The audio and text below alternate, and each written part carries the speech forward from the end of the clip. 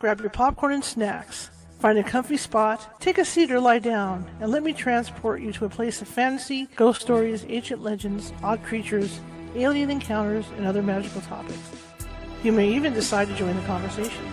From faraway lands to your own backyard, with a small dash of pixie dust, turn out the lights and open your minds. The journey is about to begin. Good afternoon, everybody. My name is Charlotte, and I'm going to be your host for the next hour or so. I'm your blind host, but I'll be your host for the next hour or so. I'm also the owner of the California Haunts, adjustment here, California Haunts Paranormal Investigation Team, based out of Sacramento, California. We are 45 strong, up and down the state of California, which means if you think you might have a paranormal issue, we can get to you. California is a big state, so it might take us a bit to get to you, but we can do that for you. We also have affiliates in Oregon, Washington, Nevada, and Hawaii. How's that grab you? I forget anybody? Oregon, Washington? No, I got it. Anyway, I want to welcome everybody. We're here for an afternoon show, which is kind of rare for us, but it's also kind of fun for us at the same time. Great friend of mine, Anna Maria Manalo. We have read at least two, almost three of her books live on our Sunday readings, and we're about to read another one probably in March. Mid-February, March. We're going to get into her new book, Unholy Structure. As you can tell today, I'm wearing glasses again. Yikes. I was telling people yesterday, I was trying to make my contacts last because I'm going down to Disney, and it didn't happen. And so, I don't know, if you've never had contacts, you don't get it, but it's a big difference eyesight-wise because they're flat, completely flat on your eyes, so they're part of your eye. And then when you have to wear glasses, you can't see. And that's the problem I'm having right now is my eyesight is not what it should be. So if I have trouble seeing the chat, I apologize. Glasses don't happen for me. But if you guys want to donate to help me get my eyes done, that would be great. That'd be wonderful, yeah. Since I still got to get an eye exam and get my contacts arranged and stuff. But, it is what it is. So anyhow, my guest tonight, we met online. No, not online dating, but online. And we got along great. And ever since then, she's been a regular guest on the show. And she writes books. And I wish I could write at the pace that she writes. I think it's great. The stuff she comes up with.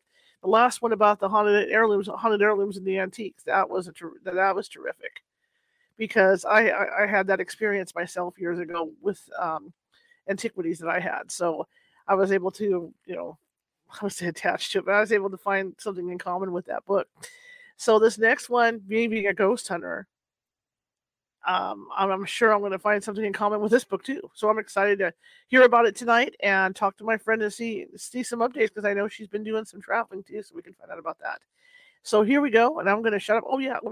I forget. If you're watching from Facebook and you like what you see today, please be sure to hit that like button and that follow button. If you're watching from YouTube, let me get my finger pointed. There we go. There's a little ghost, as somebody said, looks like the Twitter bird. There's a little ghost down the bottom right-hand corner, right in front of you. Click on that, and that little red thing will pop up that says subscribe. Please subscribe if you like stuff. There's over 470 videos over there. Different shows, different topics. I'm a journalist, different topics. I'm sure there's something for everybody, so something you'll find that you like. Now, if you're a converter from TikTok, because I did do a live show on TikTok on Sunday, along with doing it here, and you're over here checking out the shows, same thing, join up over at YouTube and you can see these things come up all the time because, I'm trying to get in with TikTok live and all that. And they have a live studio now that I'm trying to get access to where I can broadcast to all the streams, which would be kind of cool. So I'm trying to figure that out right now. But until then, I'm trying to figure out logistics. And so in the meantime, I'm still on YouTube and Facebook. So that being said, follow me over at Instagram, Ghosty Gal, all lowercase. We're over at Twitter, Cal Haunts at Twitter. And I think I got it covered. It's California Haunts on Facebook. And I'm trying to remember. I think I got it all covered. And we're California Haunts Radio over on YouTube. Okay. Without further ado, let me bring Anna in because it's always a great conversation with her. So we're gonna have a good time. If you guys have popcorn or anything you're gonna snack on, this is the show to do it with. Okay. Because Anna and I always have a good time. So here we go. Without further ado. Hey. Hey, what's up? Oh, quite a bit. I feel like I haven't talked to you in a long time. It's been a while. It's been a while. And you have the advantage because I'm blind and you're not right now. So it's good. Oh my gosh. The reason why I take my glasses off is Yeah. because I'm nearsighted, and if I had it on, I wouldn't be able to see your face.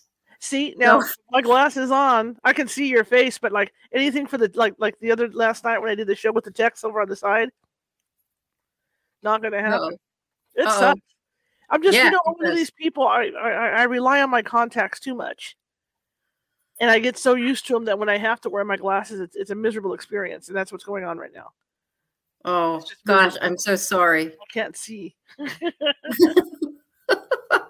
But at least you can hear me. You should see doing work on the here, guy. I'll show you guys. This is me working on the computer at night, trying to get the photos and everything done for the shows.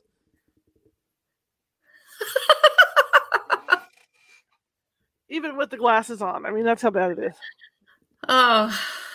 So keep those donations coming. But anyway, how are you doing and what have you been up to? Well, Christmas is finally over. I had like all kinds of stuff that I had to prepare and cook. You know how that is. Yes. And then finally it got done, and we had a quieter New Year's Eve, thank goodness, because I really was just recovering. And I was so afraid of the kitchen. I felt like the kitchen was haunted by me all the time. So finally it was over and I got to clean it up, and I said, okay, we're going to go out to eat, New Year's Day, and that's it. So finally I got to sit down and I started my new book. This one has a co-author actually. And, Charlotte, this is a different, I don't know if I want to call it a different genre, but I've added on a different genre to this particular one, in the sense that my co-author is a ufologist. Oh, cool. So he's known in the UFO circles. And because, to me, there's a very thin line when you're looking at all kinds of entities. What kind of entity are you actually dealing with?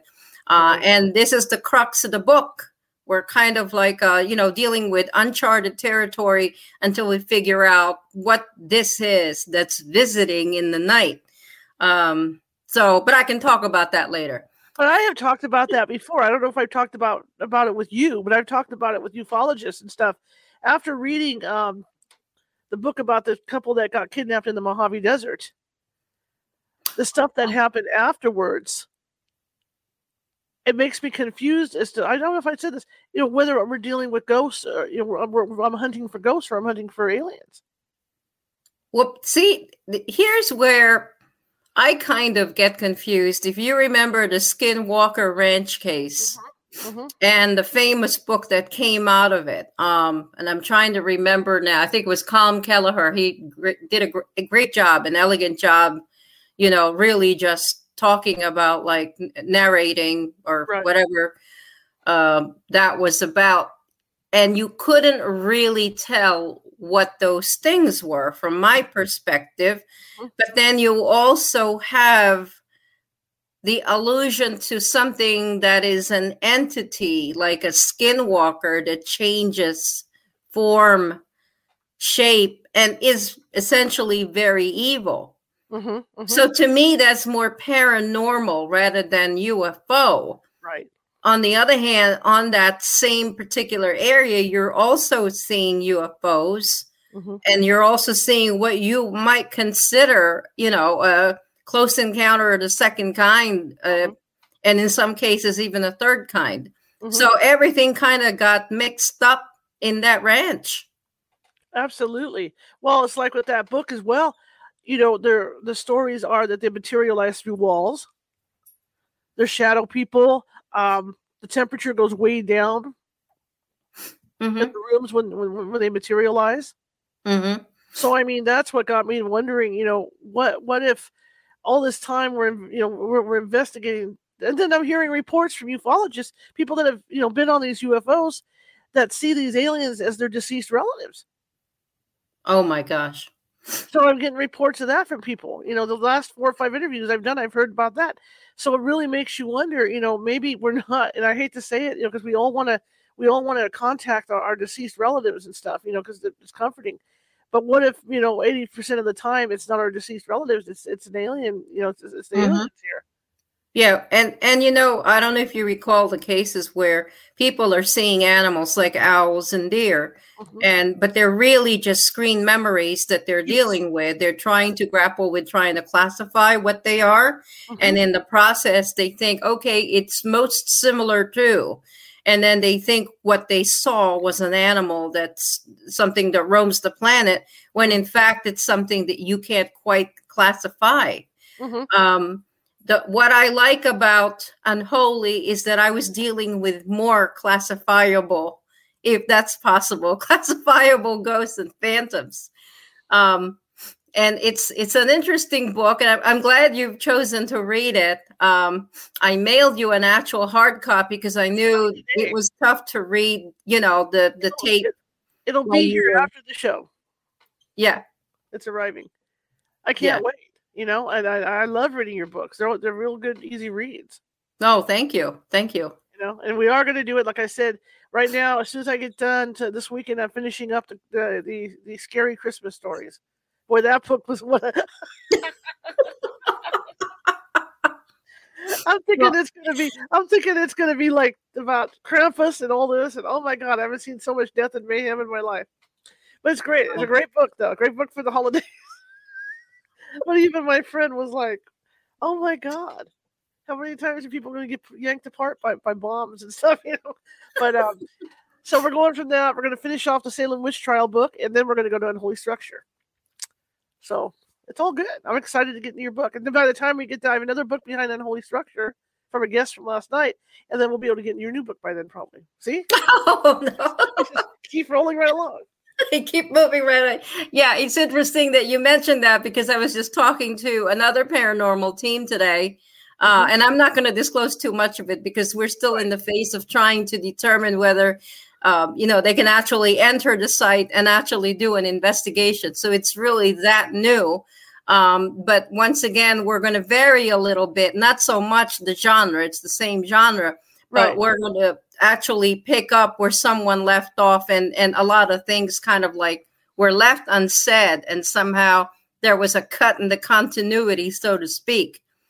So I kind of love teaming up with people on these things because I'm not really an investigator. Right. I'm more of a storyteller, an interviewer, and because in my lifetime I was a trained counselor, it really helps to try and eke out the information. But because of that, I think what I did was I married screenwriting with my interviewing skills, and out came these kinds of books, and that's how I do them. A lot of people ask me, what are your investigation, hobbies? And I said, well, basically they're interviewing people and going to some very interesting spots on the planet. So with Unholy Structure, I didn't have to kind of reach out to anybody. This gentleman reached out to me, and I don't know if you know the story behind that. Tell me. Oh, okay.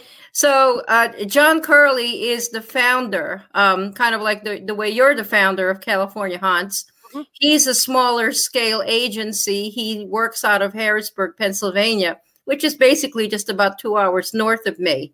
And as the way goes with social media, you meet a lot of people and you don't know who it is until you see all the facts and details about what they're doing. And I think John met me at a paranormal forum, of which I think I have at this point about 80 of them, give or take. So in the same way that you and I met, he reached out and said he had some interesting stories. At the time, I was just leaving off Haunted Heirlooms, and I was actually writing another book that was based on a situation, a case that happened in Connecticut. And then halfway through it, John rung me up. I gave him my actual phone number, which is rare for me. But then he started talking about cases. And one of the cases that he first mentioned was one that was actually ongoing. And I'll tell you this, Charlotte, I've learned to listen to my gut. When it comes to things of this nature, I kind of get a feel of who I'm talking to, what feelings they have towards the topic, but more importantly, what feelings I have as I listen to them about the case that they're discussing with me. And one of those cases that was very, very interesting, gave me just the willies, I guess, is the simplest way to say it. As I sat there listening about the case that involved a death in the family, I perceptibly felt very heavy, almost like if you were like treading water, you felt like you were drowning, I guess is the word I would want to describe it with.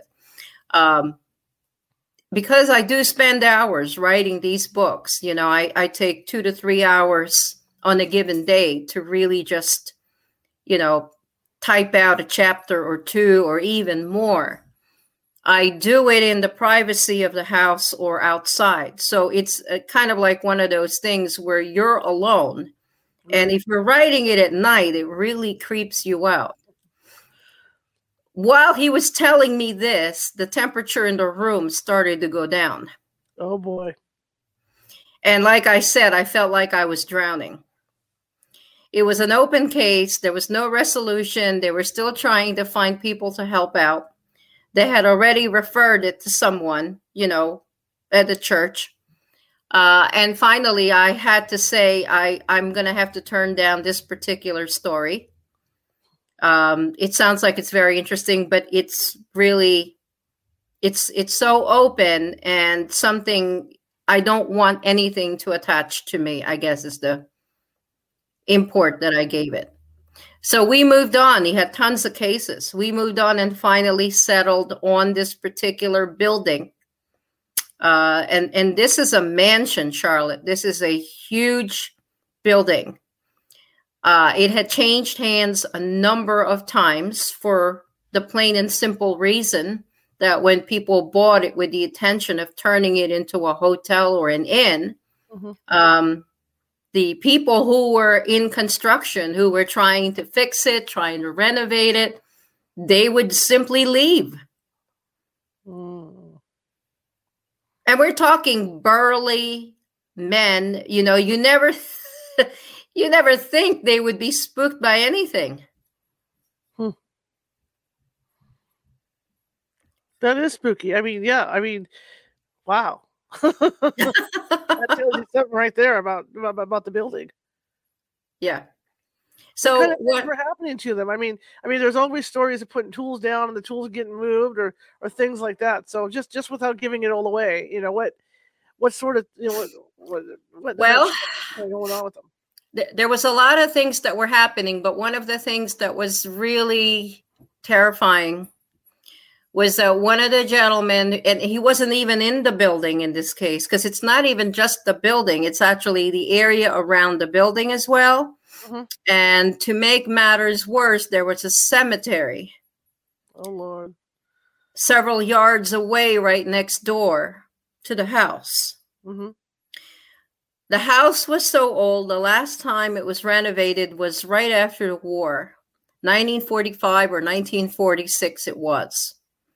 And, you know, at that point it had indoor plumbing, but the electricity had to be upgraded. And the entire area around it was so neglected that it's very hard to believe in this day and age that people would allow real estate like that to go to waste. So the gentleman was an electrician. And it was a good thing that he called me because we talked a series of conversations to get the book together. And one afternoon he called me and he said, there's something very notable that I forgot to tell you that I need to tell you. And it was the electrician. The electrician was digging cable, trying to do an electrical line that was in the ground. he had all the equipment, his truck and his tools, whatever they're called, trying not to hit a gas line, which, in this day and age is pretty common. Right. When finally he hit something and couldn't quite figure out what it was. So he started digging around it, kind of like an archaeologist would do, because he was afraid it might actually be a gas line.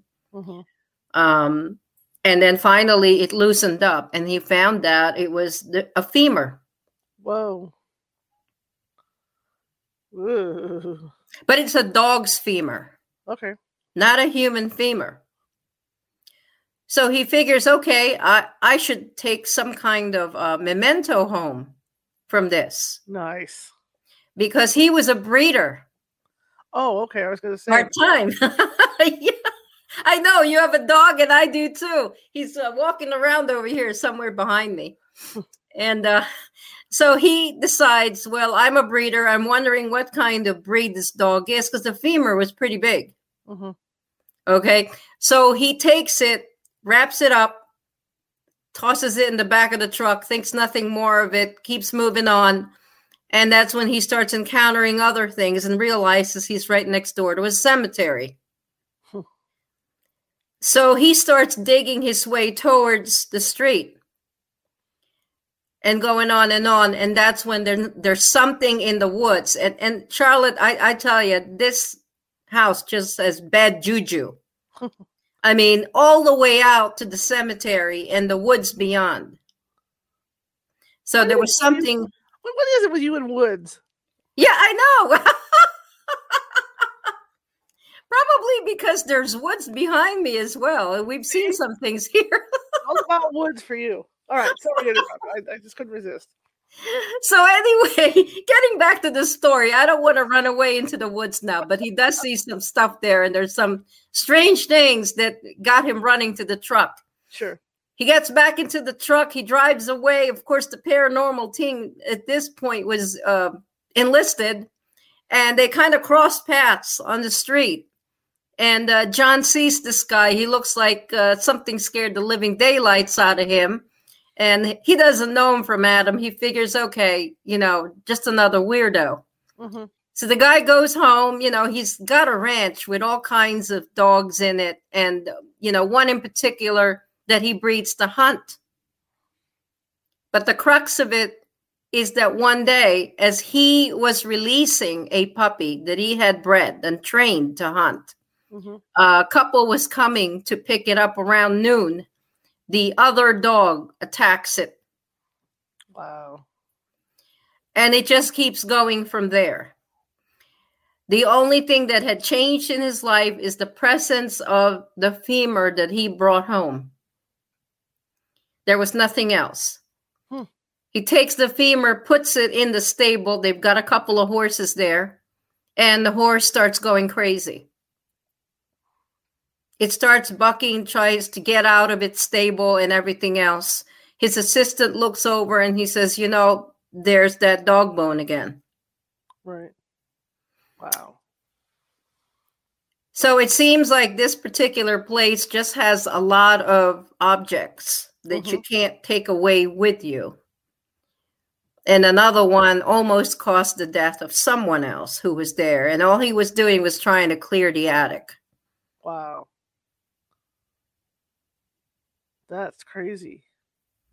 Yeah. So is there a lot of tragedy attached to this house or what? Well, from what I understand, the house was around during the Civil War. That's how old the house is. And it served at one point, after it was owned by one family, as an actual inn. And this particular inn, of course, hosted anybody who would go through that could afford it.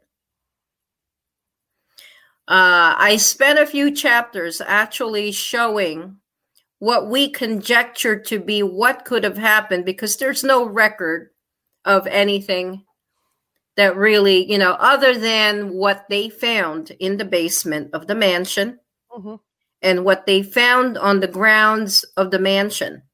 They pieced together what probably happened on that site. And it was the site of a battle. Outside, there were bones of soldiers, pieces of metals, things that you would find, in a battleground where people had just ended up dying. But inside, it was even more bizarre, because then what you have, and I don't know if you've seen this in your investigations, you're probably familiar with it. They saw a lot of black smoke. Ooh. And it's not smoke as in fire, although there was a fire in the house. And so when they went into it and investigated it, they discovered part of the mansion towards the back was newer than the front. Oh boy. And that was where the fire was, where the kitchen was located. A lot of people died in that fire, mostly the people who were servants helping out in the kitchen, which sounded to me like either way back when there was only one family that owned it, or maybe in the day of when there was the inn.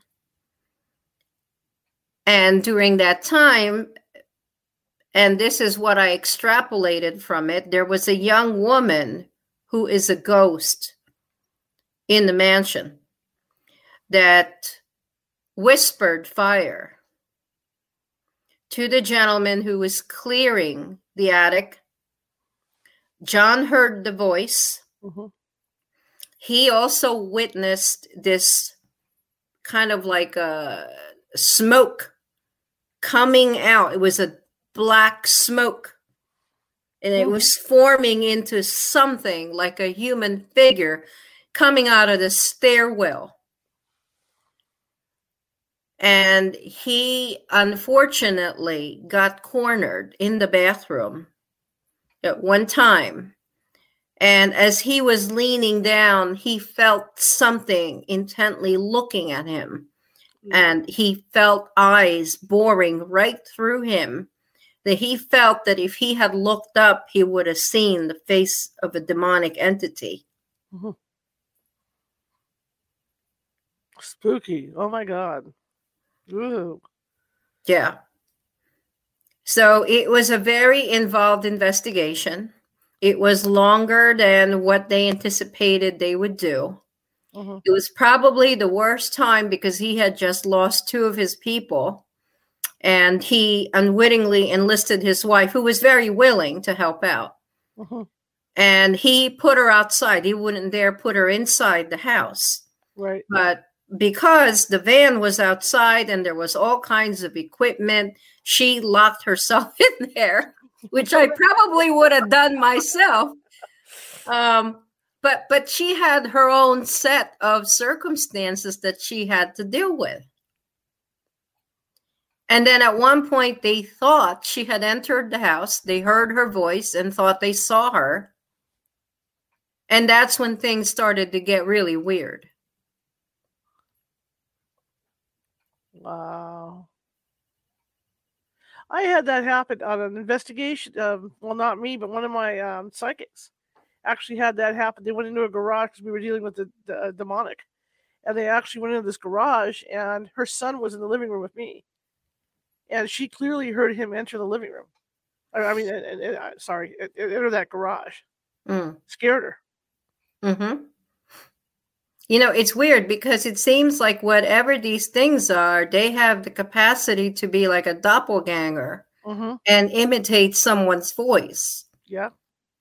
The creepiest part of it that he told me about that to this day, I don't know what it means. He was in the kitchen and he had some equipment there.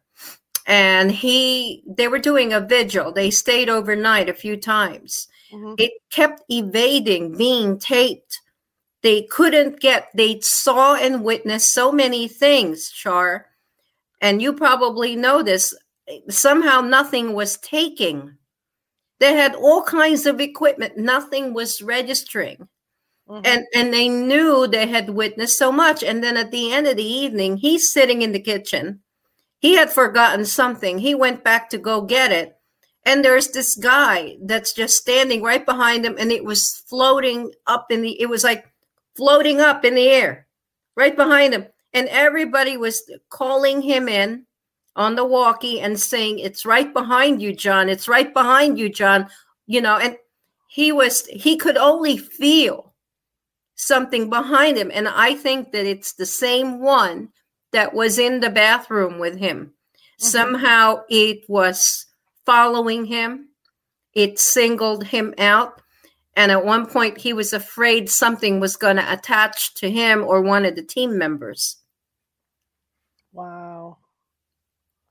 That is spooky. I always wonder about that, whether it's a personality thing, where the ghost or whatever the thing is will look at your personality and think, okay, I don't like this guy. I'm gonna attach myself to him and follow him around, or whether it's just there's some kind of weakness that I hate to say it, on the part of the investigator, where there's just a crack that the thing can find it to get into.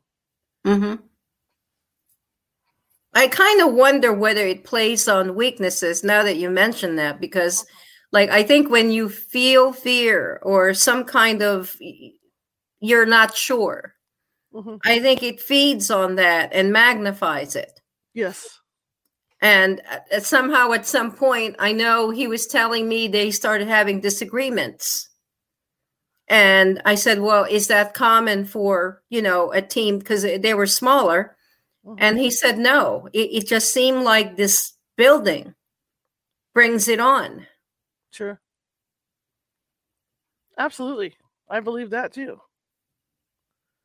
I've been on cases where the two ghosts themselves were fighting all the time. And, during their life. And then the married couples that were with us on location would start bickering. Wow. Just from that energy. Well, this house sounds scary. Ew. Yeah, and what he told me, the most frustrating part is because the owners were so hepped up on trying to, they're trying to get it fixed up so that they could make it into an inn. They were losing money every day. So they were hounding the construction workers to do overtime, do what they can. Nobody would stay. Once the night fell, nobody would stay. They were all parading out of there. Traipsing out of there, getting out. And then they had people that were working overtime because they needed the money on the weekend. And they couldn't stay after a while. There was an older gentleman. He was very gutsy. And even though he had already had a lot of scares, he kept going back until that one final time. And it involved a piece of furniture. Once again, it involved an antique. That really, and he was in the company of another gentleman. They were clearing the attic. And this guy said to him, I got to get the heck out of here. And he finally realized what they were dealing with. So he was never seen from again, despite the fact that he really needed the money. But the paranormal team grappled with owners who really were in denial. They just wanted them to come to a conclusion, make recommendations, and then say, okay, that's it. Convince the construction people to come back in, get it done so that we can open this hotel on time. And it didn't happen. Did the owners ever come to any kind of realization of what was going on? Or as far as you know, they're still in denial? Well, as far as I know, when he sent in the conclusions and they reported, I think they were there about 5 or 6 times. To do all kinds of investigations, and because they get stumped, they come back and they hardly have anything on record. Right. They couldn't convince the owner that it was paranormal activity because they could only say what they thought they witnessed or saw. And finally, the owners just sold it again. So by the time I wrote the book, it had a new owner.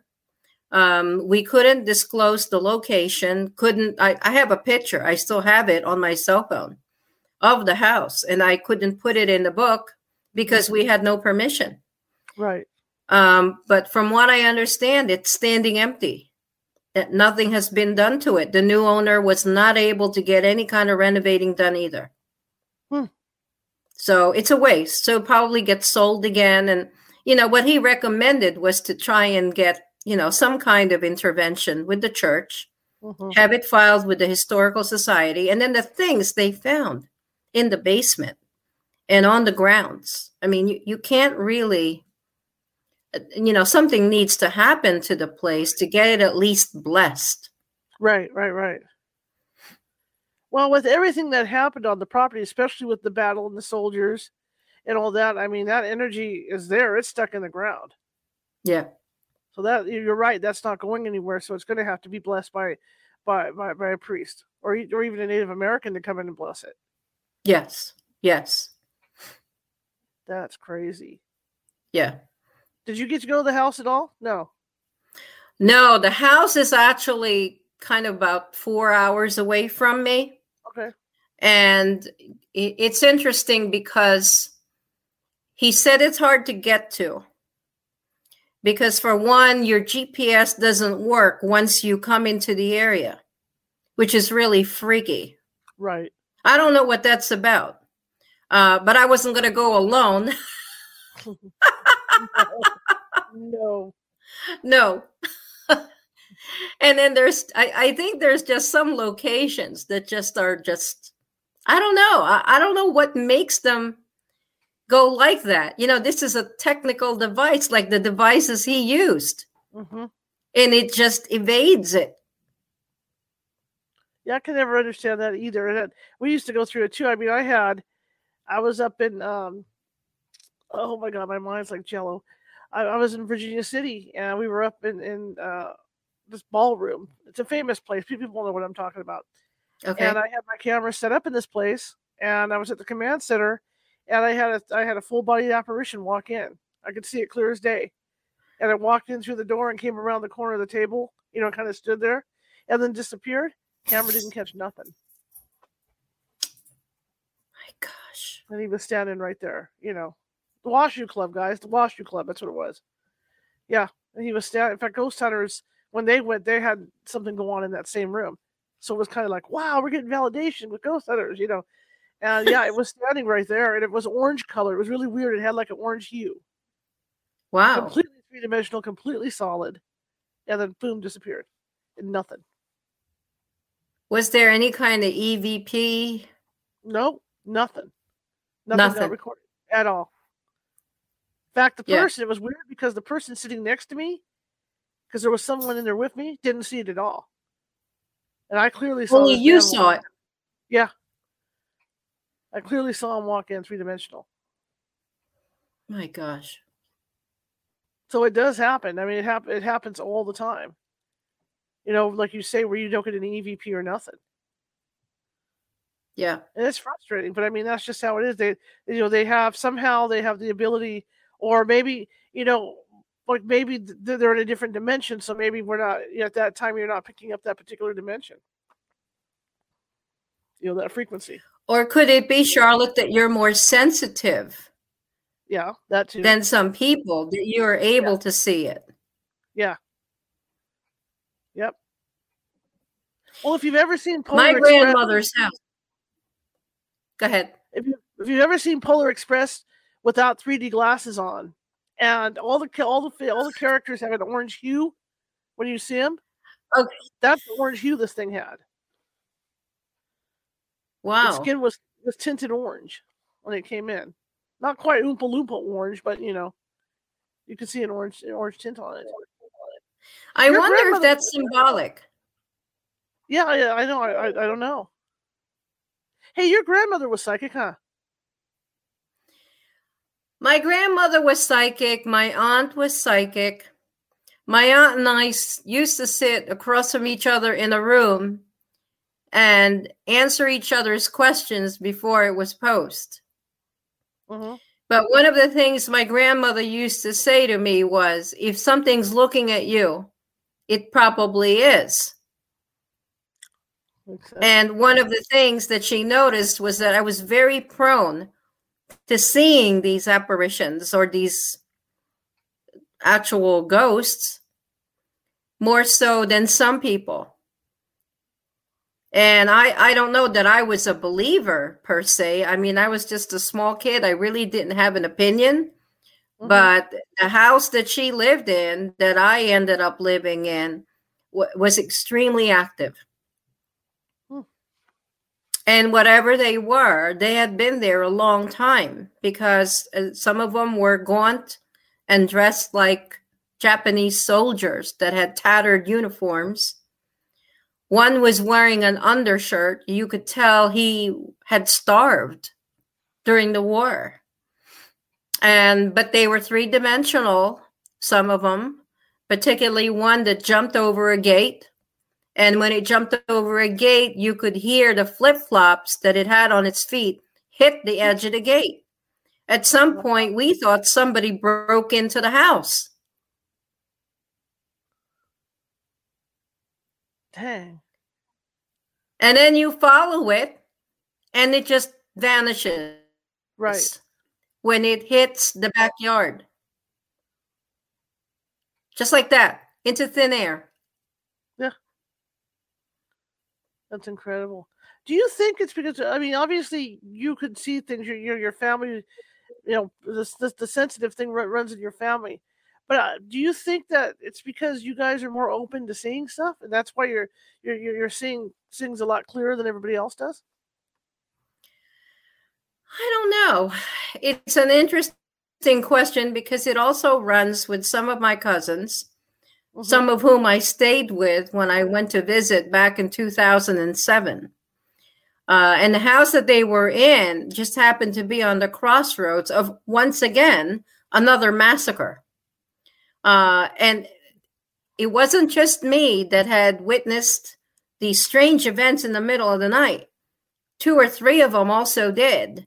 And every time they had a guest in the house, the guest would experience it. So it must have been pretty intense, because it wasn't just me. And I think, going back to your question, I think culturally, because it's a very haunted kind of country with a lot of tragedies, fighting the Spanish, fighting the Japanese, all these wars in between, you see a lot of the population really believing in ghosts. Right. And there's all kinds of these cryptids that they also talk about, and then try and classify them. So it seems like a common occurrence, and it might be because we're open to it and receptive to it. But it's very disarming, because you don't really want to see these things, for one. You don't want to experience them. And as a child, when we moved from the house that my mother was renting with my father, the last thing we wanted was to have this being, this entity, follow us. Right. So it went from a haunted home that my grandparents owned to a home that was actually infested by something that it seemed like came along with us. That's another book. That's the one and only book you haven't read. There you go. So are you one of these people that, and I'm like that too, that when you even step in front of a building, you could tell there's activity in there? I have been to a building. It's actually a house, a very old house that is just down the street from us. And I remember remarking to my husband as we were about to come in, I'm not going in there. We were picking up someone en route to a party, and the house is in this town. And they lived in that house for quite a while, but they'd never experienced anything.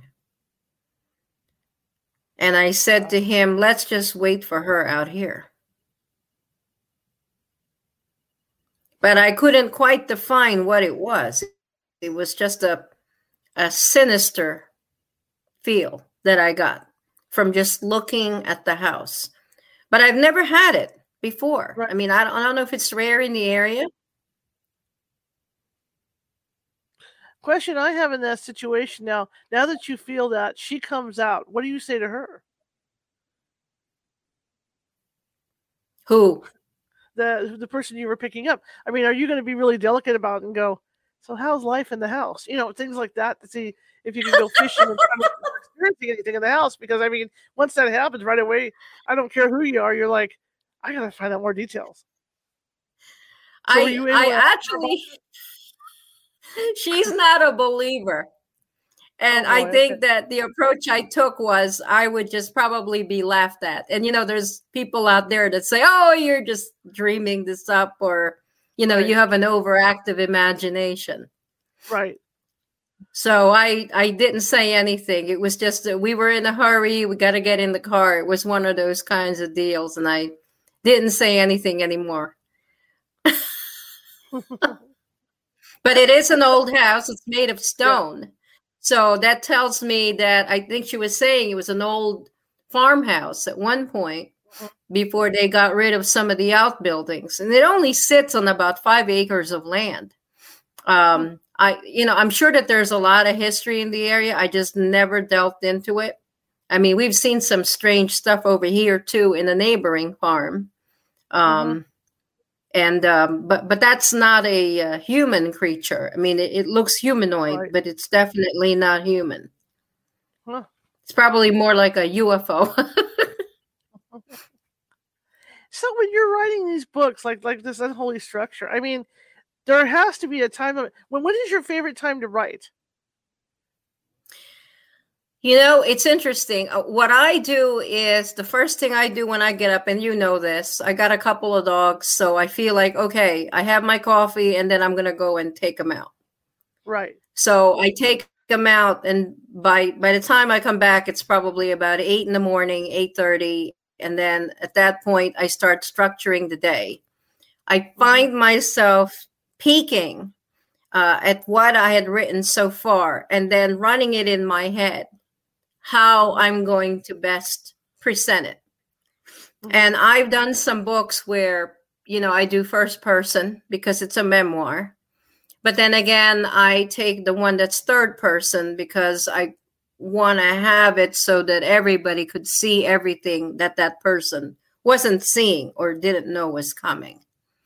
So I deliberate on that. I spend a lot of time kind of like incubating into how to present it. I look at my notes, and by the time I'm done looking at the notes from my interviews, it's probably dinner time, and I make dinner. So the best writing that I do, Charlotte, is usually after dinner, after the news. I sit down and finally it's all cooking in my head. And then I start to just simply write it. Cool. Now, are you up really late at night writing? I wouldn't say so. I mean, that's why we're probably talking this early. Because I'm really falling asleep by 9 o'clock at night, my time in the East Coast. So it's from my days of working, early in the morning in a school. Right. So I get up early. I have this habit formed where because the dogs get up early and I naturally get up early, we're in there. But it takes me kind of like the entire day. And sometimes I write in the afternoon. If I get it all together by, say, right after lunch. Case in point, today, I just had a conversation with one of the people that's sharing with me their account going towards this book. So I've written everything out, but I try and rewrite it and try and make it so that it's clear to me when I finally write that chapter. Okay. So it really just varies. Because the reason why I ask is, as a rule, I don't know these young paranormal investigators now, I don't know what their thing is, but the way I was trained as an investigator is that you stop at 2 a.m. no matter what.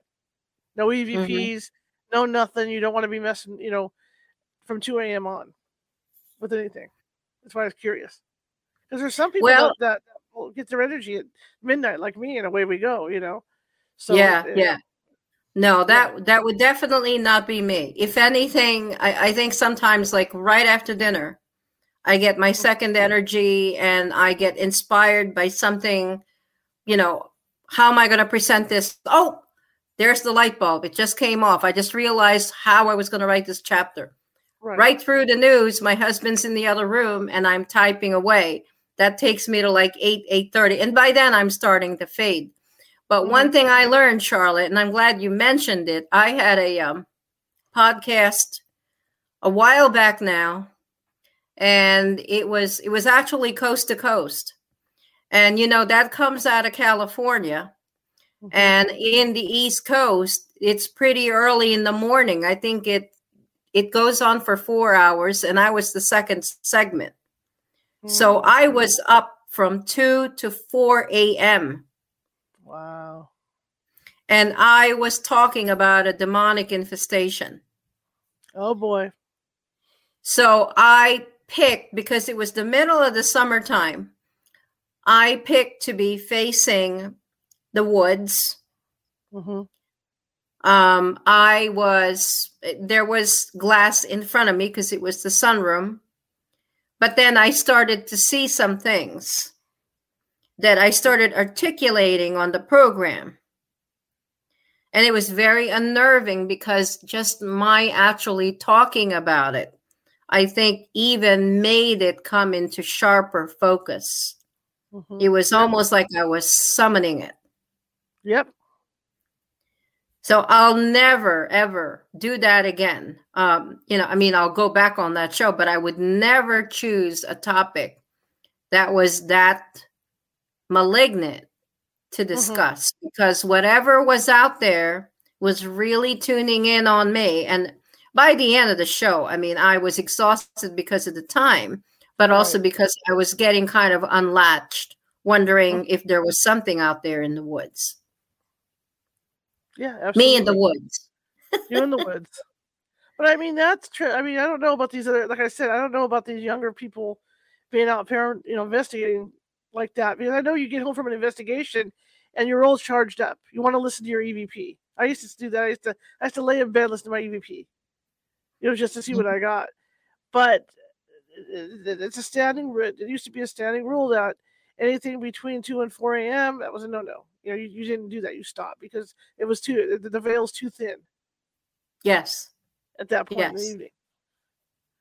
It's funny because I think you and I discussed this before in another show, how just the act of talking about it.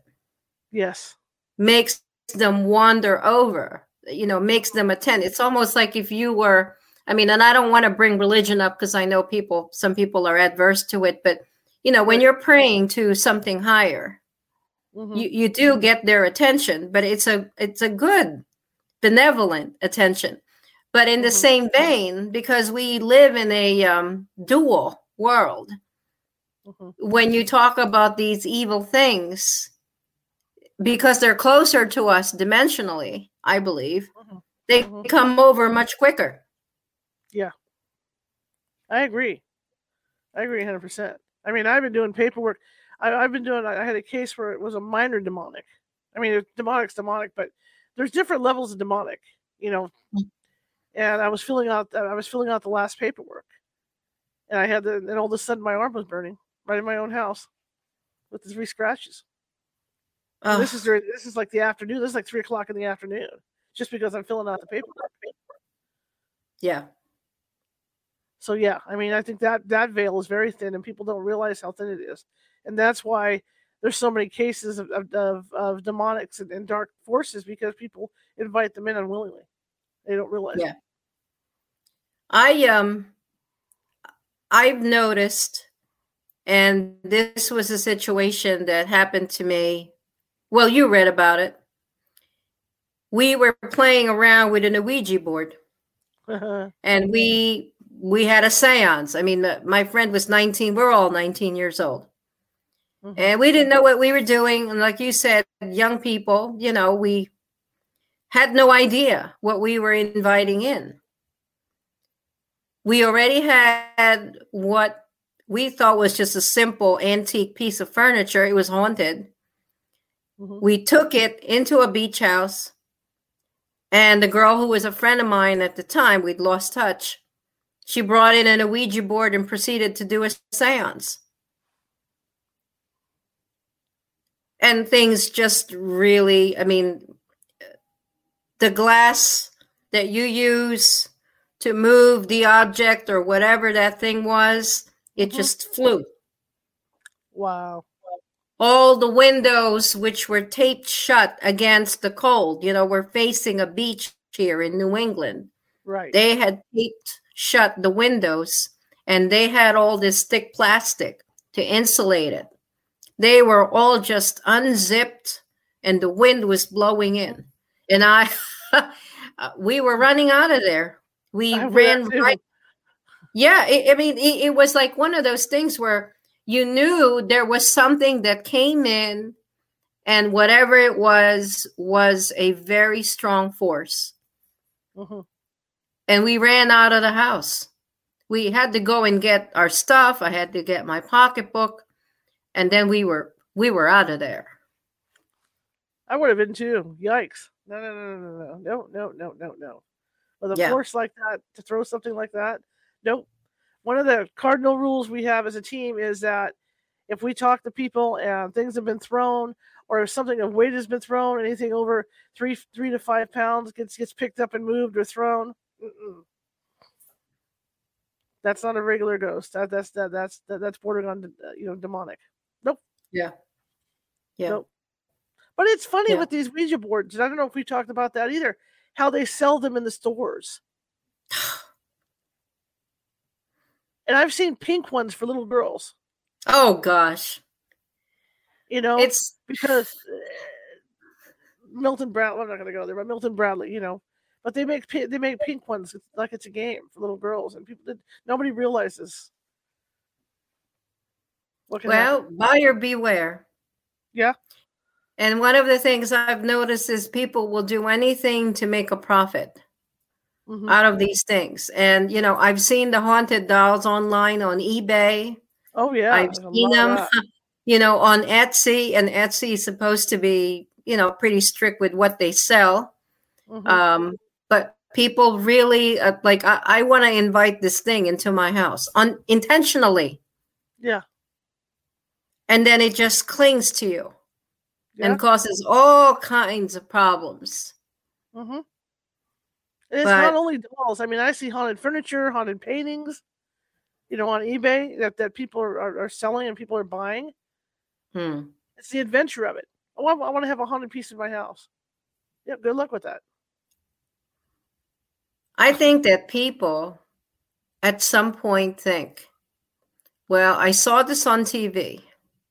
I saw, all these beautiful things, and I want to dare it. And I think a lot of times we dare things we don't understand because that somehow life would become more exciting with whatever that is. And it's not so, well, I'm sure it becomes exciting because your life turns into chaos. Yeah. And before you know it, you lose your job. Before you know it, you're sick with something nobody can diagnose. Yeah. So, but anyway, I'm going to get off my high horse. Well, I know. That's how I feel about it too. I see this stuff and my eyes get like saucers because there's so many people that take it lightly. People on Facebook will boast they have this stuff and you're like, okay, that's what you want. Good luck with that. But otherwise I wouldn't have a job. So it's people buying stuff like that. All right. So I can have a job. I mean, look at John Zaffis. That's what he does. He has his museum thing. He collects that stuff because you've got to get it out of the house. What else are you going to do with that stuff? Burn it? Yeah. So, what about the Warren House in Monroe? The one too. Yeah. See, the Warrens and then Zaffis. Yeah. And then Zach and his museum. Over in Las Vegas. I mean, that's what that's about. It's either, once you get something like that and it causes so much havoc, then the question comes up, well, what the heck do I do with it? And it's good to be able to have a phone line in John's office and go, look, I've got this thing and I want to get rid of it, Yeah. But, yeah. I mean, I don't know why somebody would buy something intentionally that's haunted. I've been through antique stores in Placerville where I could tell something's got something attached to it in the store. Did I tell you about... Tell us about one that you think is attached. Well, I've never bought anything. The only thing I bought is the stuff I bought. The stuff that I've had here that had the attachments on it. Like the 2 coins that were in the Roman guy's eyes when he died. You told me about that. Yeah. Things like that. I haven't had any problems. Knock on wood. But you know what? I said that the other night. I was telling my friend on the phone how it's been real quiet here. You should never do that. Never tell somebody it's been real quiet in your house. Because sure enough, that night I heard like knocking on my walls. And I mean literal knocking. Like someone was like, I couldn't even figure out where it was coming from. The dog was barking, you know? And then the next morning, because the power had been going on and off, I have these 2 lanterns, and I had gotten home, and I was testing the lanterns, and only one worked, and I've set the other one down, you know? And so I went to sleep, woke up, and the other lantern was on. So, you know, something came. That's what I get for saying, no, nothing happened here, you know, because it's going to happen no matter what. But I mean, I don't go out collecting stuff like that anymore. I mean, I was young. Again, you're back to being young when you go out and collect stuff like that. You know. Well, you know, I try not to. I can tell you about the dining room set. Oh, yeah. They got my mom and dad got that from a friend of theirs, but it had an attachment. And so when you go in there, you can actually feel the heaviness of somebody sitting at the table. Oh my gosh. Yeah. Did you figure out who it was, or? No, it's still there. It's whatever it is doesn't bother anybody. It just sits there. It just hangs and you out. Never used it. My mom and dad used it, but I very seldom. I'll put stuff on there, but I don't go in there. I don't go in that room because I don't like the heavy feeling in there. Well, at all, you know. We have a home that was built in 1856. Oh boy. This is in a remote little town that my grandfather grew up in. Right. This is separate from the house that my grandmother and grandfather lived in. This is actually a much older home. And at this point, it's in a state of disrepair. But I went back to the Philippines. One particular, it was early summer, but it was already very hot. I actually stayed overnight in the house. And I think I shared a photo of the haunted armoire. I remember. With you. Yeah. Yeah, I remember. Next door to that, did I ever tell you about the black angels? No. That my aunt gave me? Mm-mm. So she collects figurines of saints and angels made out of wood. Because it's basically a very Latino country where 99% are Roman Catholic. They made these santos, and they are carved images. And there's nothing wrong with the saints, but it's one particular angel that creeped me out and attracted my attention. It was sitting off to the side of her collection, and I was looking through all her saints, admiring them, making comments about them. And there's always like these strange sounds that come from the house. And there's dark corners all over the house. I would never go in the kitchen by myself. I would never go in the bathroom by myself. The room that was off to the side that had an armoire. And for someone who's just listening in, the armoire has a face inside. Everybody has seen the face looking back at the person who's looking at the glass, except for me. I'm the only one that has not seen the face that's looking out from the glass of this armoire. But out in the hallway, she has these saints, and then off to the side, there's these little angels made out of a very dark wood. And because I was eyeing them, she thought I was interested in them. Okay. She was a sister of my mother. She walked over and handed one to me. And it was, sure, it was only so small. But it felt very, very heavy. And I said, I don't think I know or I'm familiar with the wood that this is made of. It's so dark. And she mentioned the name of the wood. It was native to the region. And then she said, and I have another one here because they're a pair. So she hands me that one, but that's very light. And it was just the feel of it. It was just a little wooden angel. But the other one, there was something about it. Right. And I said, where did you get them? And she said, well, the one here was given to me. And this one I bought at a store. And it was like a spirit store, she said. So I think her interpretation was that it was like a spiritual store. And then it came out, it was owned by a woman who was a witch. Jeez. So she gave me a choice. She said, would you like this angel or this angel? And guess which one I picked? I don't blame you one bit. No. I don't blame you one bit. Did she have any? I mean, as far as you know, was she experiencing anything weird? She experiences periodically the smell of brewing coffee. Okay. And she does not wake up early. 5 a.m., the scent of brewing coffee permeates the entire house. And the only person who brewed coffee was my great-grandmother. She would also see the suggestion of a woman wearing a long gown in the kitchen. I haven't seen that, but she's told us that she's seen it repeatedly and she thinks her grandmother is watching over her. So it's a benevolent type of entity. And I think it wants to make its presence known, to let her know she wasn't alone because she was living alone. Right. And it was a pretty creepy house to be living alone in. I mean, it wasn't small. It had a lot of empty rooms. And she was using the room that had the armoire as storage.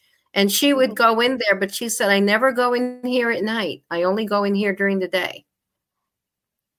Can't blame her for that. Yeah. And one day I decided I was going to take a picture of that armoire to see if I could see the figure that was in the mirror. And lo and behold, we happened to get the windowsill right next to it, and there was something unexpected sitting on it. That's crazy. Yeah, that's crazy. The whole thing's crazy. Why do you think you haven't seen the face? I don't know. I puzzle over that because of all people, I would be probably the first one to see it. Right. And people I've even posted it online. I published it in Portal. It's in the spine of the book. And people who bought the book how like when you get it on Kindle, you really can't see the pictures. Well, people who bought the hardcover, a couple of them reached out to me. I gave a copy signed to a friend of mine. They all said the same thing. Can't you see it? It's on the lower left-hand side of the glass. No. So one actually circled it for my benefit, posted it online, and said, there she is. And I still could not see it, Charlotte. All I see is just a blank space. That's crazy. Yeah. Yeah. It was not friendly. Yeah, maybe that's the deal with it, because Sylvia Browne, what is Sylvia Browne in one of her books? Excuse me. Excuse me, guys. Now you're all awake, right? Woo! One of Sylvia Browne, in one of her books, she says that the powers that be will only let you see what you can handle. So maybe whatever this is so hideous or something that you don't get to see it. And I'm glad in a way. Yeah. Absolutely. I mean, that armoire is still there, and she's been living there, and so far so good. Nothing bad has happened to her. But I really am not interested in seeing it. I tend to veer away from anything like that at this point. I mean, basically, I'm gonna listen. I'm gonna document what is going on, and then leave it at that. The next book that I have is with a co-author. And we're still dealing with something we don't know. I'll leave it like that. Sure. until Sure. until I finish the book and we figure out what we're dealing with. It really is something undefined, and that's, it's called the night visitants. Mm-hmm. And it's an experiencer, someone who's been through a number of abductions, or so it appears to be, and something that's totally undefined. So, Shar, it might actually be paranormal. I don't know. I don't know. No, yeah, it's going to be interesting. I can't wait for the book. So, what's coming up? You got your book coming up? Any book tours or anything like that with Unholy? Or are you done with that? Well, I was going to do a book signing at Starbucks in a couple of weeks, but the books have sold out. I only have 2 left. I probably should have ordered more, but at this point, it's a little bit late. So that book signing is out. I am going to a Paracon in the fall this year. It's hard to think it's already 2023, but yes, it's in the fall, and it's in Lehighton here in Pennsylvania. So I'll be attending that. Okay, cool. Cool. Yeah. How can people find you? People find me. They can find me on my website. They can find me on Amazon. My website is AnnaMariaManaloAuthor.com. They can follow me on Facebook. I'm also on TikTok. You've seen me dance on TikTok. Absolutely. We all do that thing on TikTok. Anything for a number, people. I've danced. God, I'm not a dancer, but I've done that whole gig. Anna Maria is terrific. Oh, thank you. And I'm also on Instagram. So, there's 3 things there. And the website, what I do is I do giveaways. And so shortly when this book comes out in the spring, the night visitants, I'm going to be giving some giveaways there, some incentives and surprises. Fantastic. It's always fun to have you on. Thank you. It's fun to be here. It's fun. Fun to talk to you. Yeah, it's fun to be on. So we'll get you on again, of course, at some point. But I hope you have a great rest of your day, and we'll be in touch on Facebook like always. Okay. I can't wait to read Unholy Structure. It should be, in fact, another hour. It should be here. Yes. So I can hardly wait. Yes. Thank you so much. Yeah. And thank you. Yeah. I appreciate it so much. All right, Anna. Thank you again. Thank you. Have a good night. All right. Bye-bye. All right. It's always fun to have her on. She's a good friend. It's funny how you run into people doing the show and then they become friends. It's always fun. Tomorrow we're back on at 6:30 p.m. Pacific. Craig, the guest I've had on before, is going to be with us. Craig Webb is going to be on with us. He's going to be talking about psi and dreaming. So we're get ready, because I know a lot of people like to talk about dreaming. So that's what we're going to be talking about tomorrow night. Psi and dreaming, and that'll be at 6:30 p.m. Pacific. Again, I'm glad you guys came and joined me for this. Blind bat that I am. I can't wait to finally get my contacts back, because this is crazy. But anyway, I want to again thank you guys. I want to thank everybody that listens to the RSS feed. I want to thank all you guys that are listening today, and you guys that are going to be listening this evening, because of course, for the people that aren't home right now, this will be, you guys can click on this and check it out this evening. Before we sign off, I'll show you Anna Maria's contact information and how to get her books. And I want to thank everybody.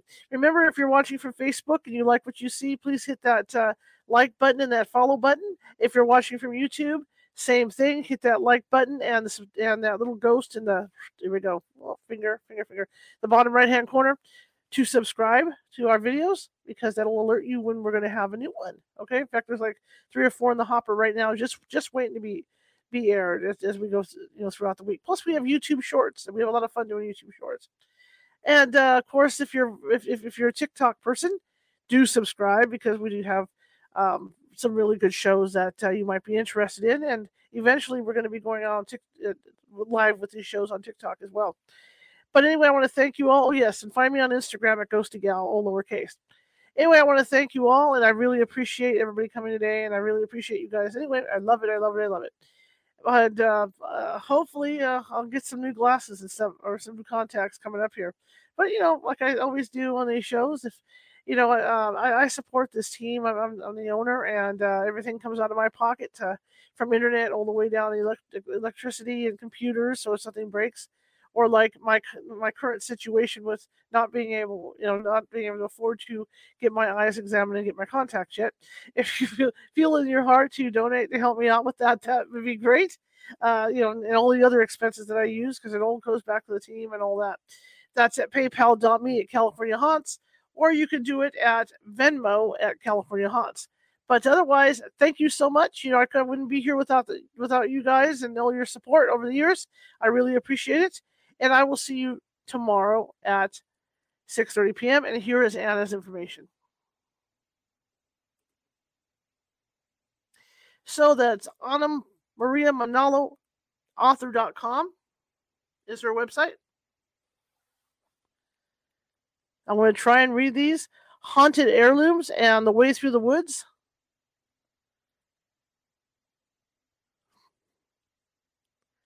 And we've got Unholy Structure and Portal. Thank God the writing's big on there. Last night I had to skip one. That's how bad it is. Okay, and you can get those either from her website or from Amazon.com.